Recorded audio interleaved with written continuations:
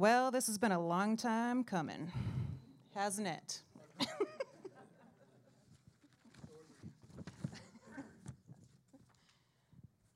We have our special group over here. You might hear some heckling. Just ignore them. Just ignore them. Well, we wanted to start out tonight, or today, with a word of encouragement. Ephesians 6:12. For we wrestle not against flesh and blood, but against principalities, against powers, against rulers of the darkness of this world, against spiritual wickedness in high places. Are you encouraged? In order to engage in a battle, you must know your enemy and how they attack.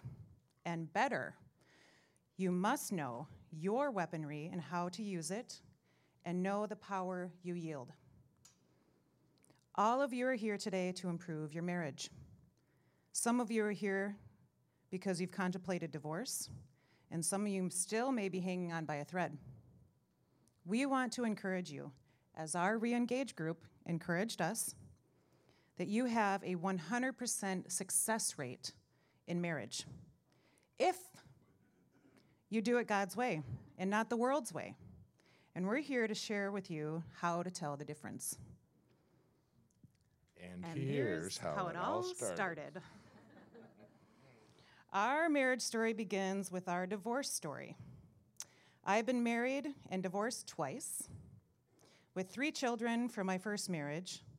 My first marriage was 12 years, my second was 6 years, and I've been with this guy for 6 years. I know what you're all thinking, but she looks so young. I was divorced once after 35 years and 4 children. And during that 35-year period, we slipped further and further from God. And I know what you're thinking. He looks so young.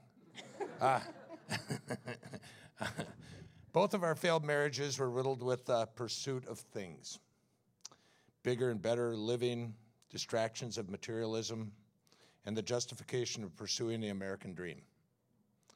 Trading eternal rewards for temporary things of this world in every way possible. Life, liberty, and the pursuit of happiness. Remember, only God can provide all those things in totality. Life can only be provided by God. Liberty, by grace. We are saved, and in that, liberty can be found. The pursuit of happiness is purely a circumstantial thing in this world. Pure happiness can only be found in our identity in Christ. So Gary and I met for the first time in 2007 at my fireworks store over in Wisconsin. He had longer hair, shoulder length. He did exactly that as he rolled into my fireworks stand and he says, "So," he's chewing gum obnoxiously. And as a country girl, I looked at this city slicker and I'm like, who is this guy? So he says, "So, what kind of a deal would you give me if I spent $3,000 on fireworks?" I said, "I would charge you double."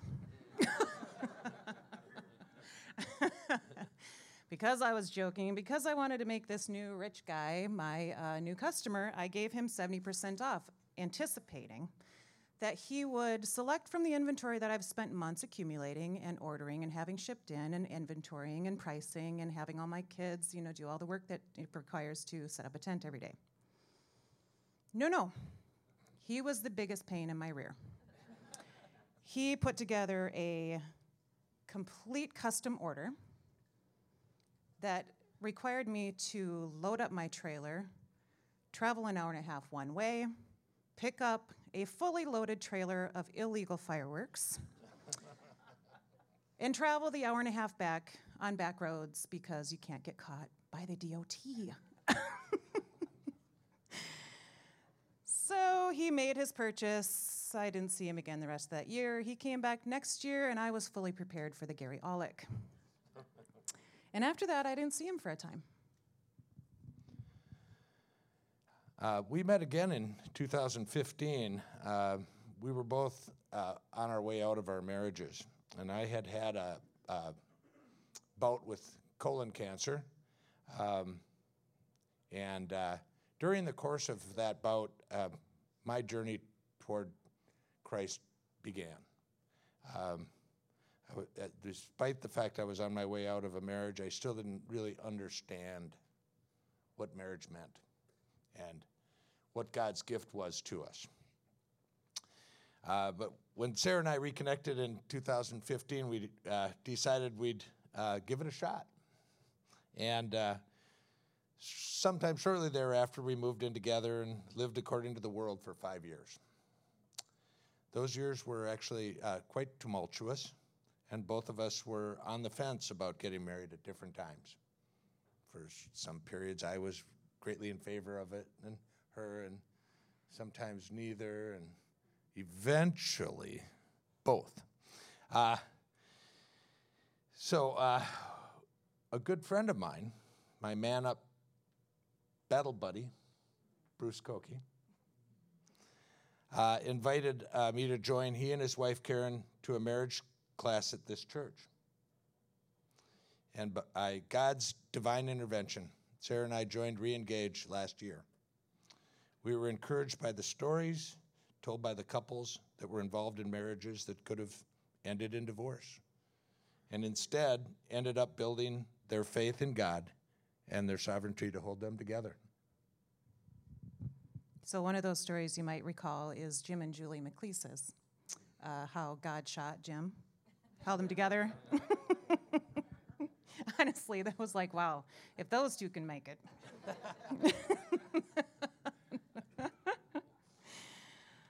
So we have some questions for you guys to ask yourself, and be really serious and intentional when you look at these. The questions are up on the screen. Are you depending on your spouse to be accepted? Are you depending on your spouse for your identity, your security, or your purpose? God created humanity to make a creation that was to honor, serve, and glorify God, not by force, but by giving us the gift of free will that allowed us to choose to love God for all he gives us. God's first covenant with man was marriage. Genesis 2:24, for this reason a man shall leave his father and his mother and be joined to his wife, and they shall become one flesh. They shall go forth and fill the earth. His purpose, again, was to make a creation that multiplied and chose to love him. This is the definition of God's plan for human society and the world. So how did divorce become so widely accepted? You have to answer that question with a question. What is a healthy foundation in any society? The nuclear, God-centered family. What has Satan targeted, and how has he become so successful? He first targeted marriage and the husband and wife relationship, the foundation of the home, and has ultimately affected future generations of children that grew up in that home. Children of divorced homes likely don't have a hope in marriage. They do not see it as the eternal covenant that God created it to be. So the synopsis is this. Our world has believed and perpetuated the lies of the world that are anti-biblical. We have fallen into the Greco-Roman idea that marriage is supposed to make you happy. And if you're not happy, well, you must not have picked your soulmate. Sound familiar? Anybody?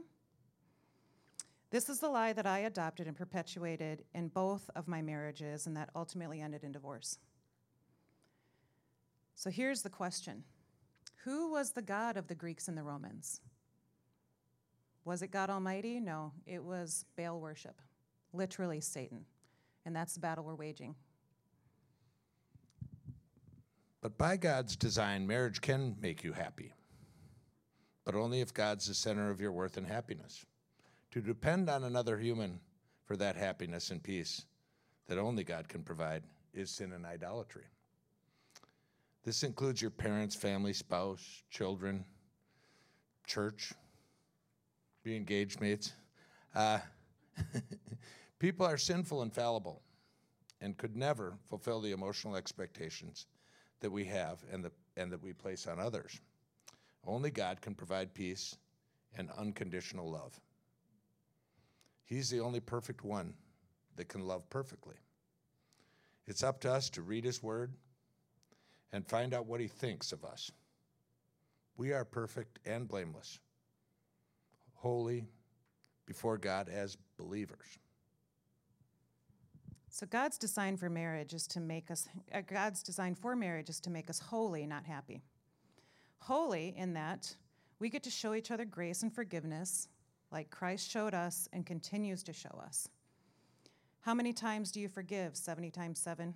How many times has Christ forgiven you? What price did he pay for you?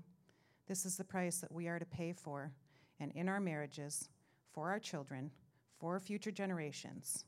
What do you have to forgive? What do you need to confront in your marriage? Then let go and let God work, thereby adopting peace in the waiting while you're waiting for God to do the work that you just asked him to do. How patient has God been with you? How much more patient do you have the privilege of being as a believer with your spouse, with your children, fellow believers and unbelievers? How many times have you decided to celebrate mistakes and see them as opportunities to show how God loves through forgiveness and grace? What are you angry about? Is there any trouble on this earth that will exist in eternity?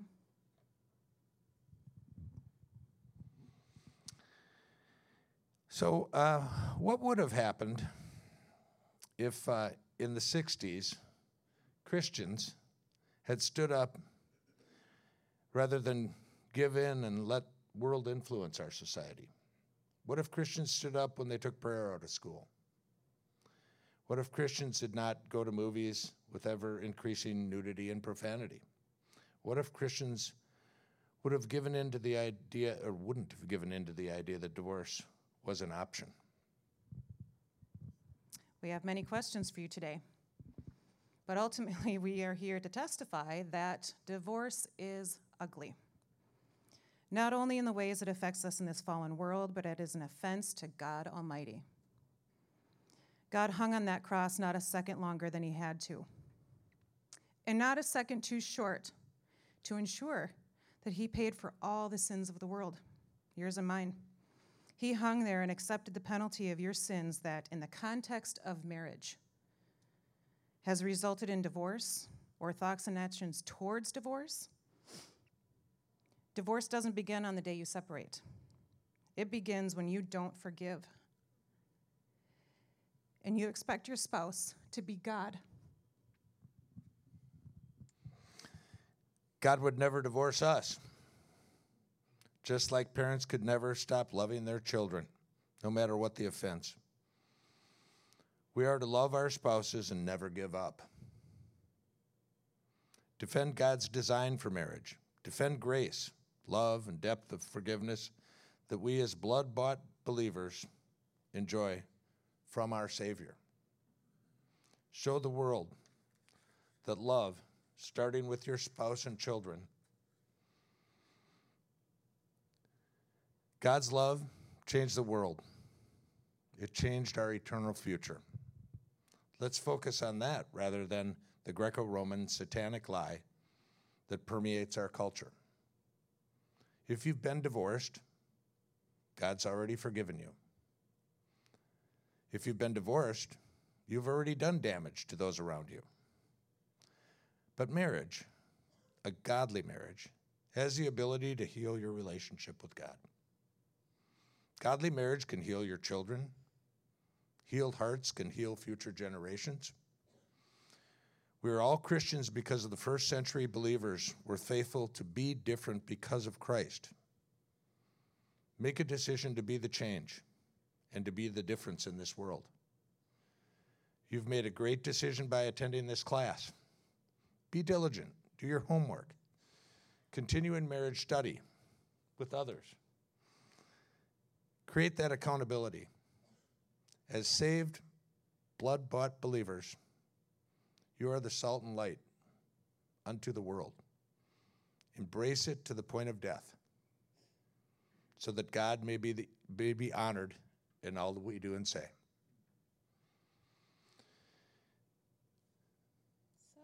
So our story begins again.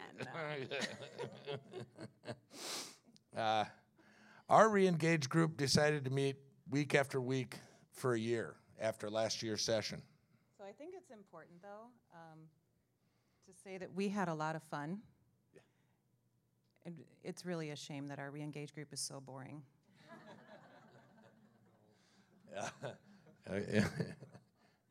There we go. Hawaiian Sunday in somebody's backyard. In Hopkins. And I don't think we were actually socially distancing. I didn't see that social, but we did great. Our re-engage group decided to meet week after week for a year. They encouraged us, even bullied us, to finally tie the knot.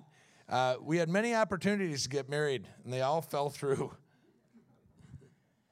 So Christmas 2019, we were supposed to get married, and my dad had a heart attack, the one who was supposed to marry us. Gary's mom was diagnosed with mesothelioma, and one of our family members was actively dying. These were all phone calls that we got within an hour of each other. Then we were so excited from our encouragement from our re-engage group, we decided to get married at the last session of the re-engage last year on March 15th, 2020, and 3 days before, the entire world shut down. Then in passing, Sarah says, I think we should get married this Sunday. Can anyone guess what may have happened? At all? Any guesses? Gary's mom died that Sunday. No kidding. Some might have been dissuaded. Maybe even took it as a sign from the universe to shake hands and part ways. But we are diligent.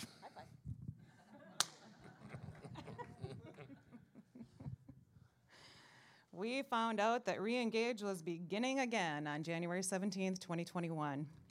And on January 10th, 2021, Gary and I flippantly said, once again, to the universe, that we should get married next Sunday as we were headed up the stairwell to attend our weekly meeting with our re-engage group here at Grace. So we told our group of our plan, and TJ Jankowski bullied us, and says, yeah, sounds great, let's do it. You guys are getting married next Sunday. No pressure. We hadn't mentioned a word of this to our families. So we decided to try it. A very, very important note is to know that our re-engage group was praying heavily over us over that past year and often commented on the prior how the devil was working against us and that they would pray and pray for our protection. We all deduced that our marriage was going to be used of God in some miraculous way, and Satan wanted to thwart it. Our faithful group prayed. Thank you. We had dreams of sharing our testimony at the first re-engage session, but things didn't go as planned. Our re-engage group kept praying, and what the devil meant for evil, God turned into the most perfect blessing. So on Wednesday that week, 4 days before our marriage day, thank you, TJ, I called my dad, the pastor from Wisconsin.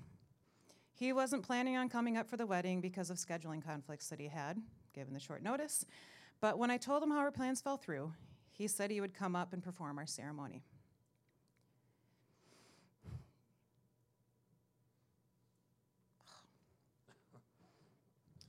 So on January 17th, my mom's birthday, we got married at our house. On our back deck, like she had wished for before she died in 2018. It was 27 degrees outside. It was a quick ceremony. And thankfully, in the 40 years I've been listening to my dad's sermons, I swear it was the shortest one he's ever given. In honor of my mom, everyone who came wore one of my mom's costume jewelry brooches. Our day was full of happy tears and smiles of our guests. The 14 of us from our marriage group. a few members of our family, and 2 of my 3 children. Our marriage group provided the potluck and the loving support in every way. That day was absolutely perfect. Satan did not win, and God reigned that day and every day since.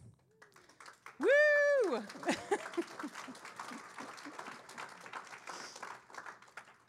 God knew we needed our group.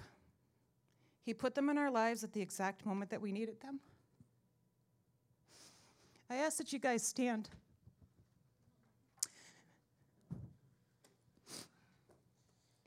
You guys were our army in our war.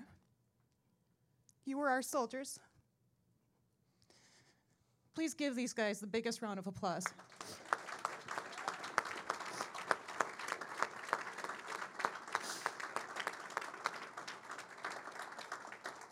We cannot thank you guys enough. Okay. So people ask now, so how's married life? Any different? I suppose not, huh? Since you've been living together for 5.5 years? My answer every time, it's way different.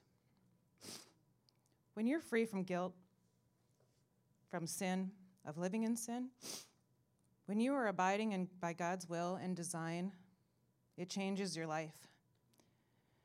I'm grateful to God every day for his sovereignty in placing us with our friends and in this class. He is so good.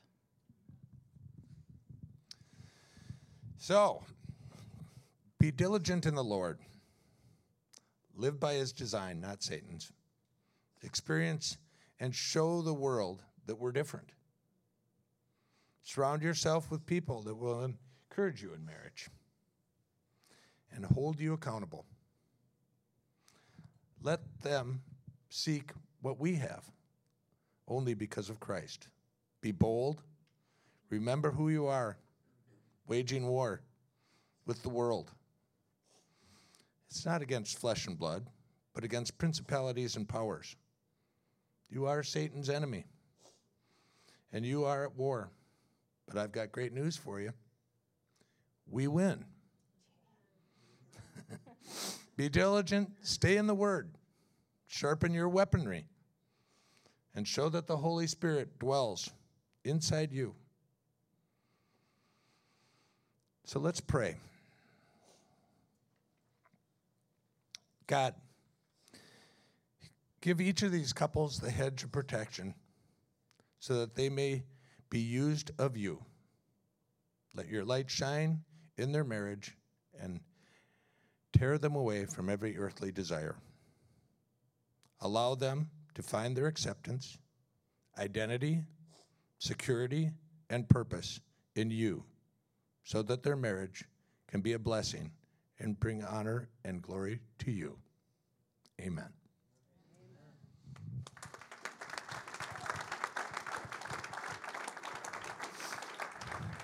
I kind of like to add one thing. Trev, it's been awesome. This is a great ministry, and we'll do it every year. It's been a tremendous supporting factor in our lives, and it has brought us close to a number of people. It's amazing the energy that comes from it, and I think we all owe you a round of applause.